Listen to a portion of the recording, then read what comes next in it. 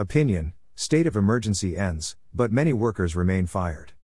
Elizabeth Hovde of the Washington Policy Center shares why the state should not be in the business of coercing its workers or prospective hires to receive COVID-19 shots. By Elizabeth Hovde with Washington Policy Center.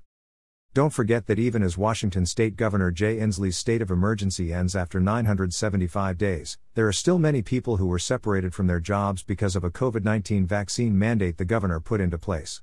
And that was done without a legislative body weighing in and offering information or debate. Families and individuals suffered, as did state services that ranged from ferry cancellations to increased stress on emergency responders.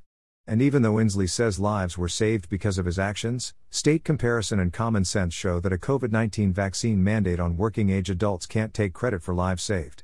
Vaccines and behaviors have kept people safer from COVID-19's cruelties. Now that the one-man rule is ending, the legislature should do all it can to protect state services and, more importantly, the livelihoods of current and future state employees with emergency power reform.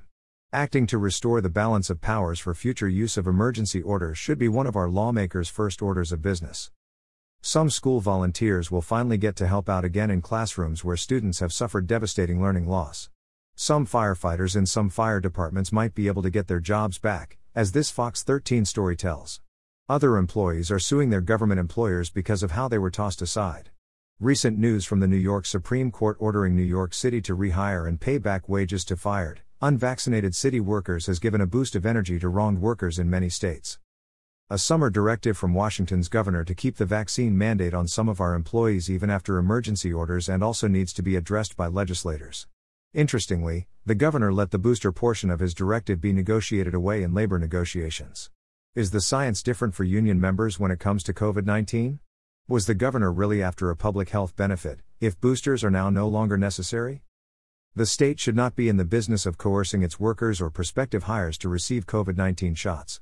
Sometimes, the vaccination or boosters will go against a doctor's advice or a person's weighing of risks. Many in the medical community were dismissed along with workers in the governor's mandate. A patient-centered decision concerning a disease and vaccines that the medical community and politicians are still learning about should not be impacted by politics. Elizabeth Hovde is a policy analyst and the director of the Centers for Healthcare and Worker Rights at the Washington Policy Center. She is a Clark County resident.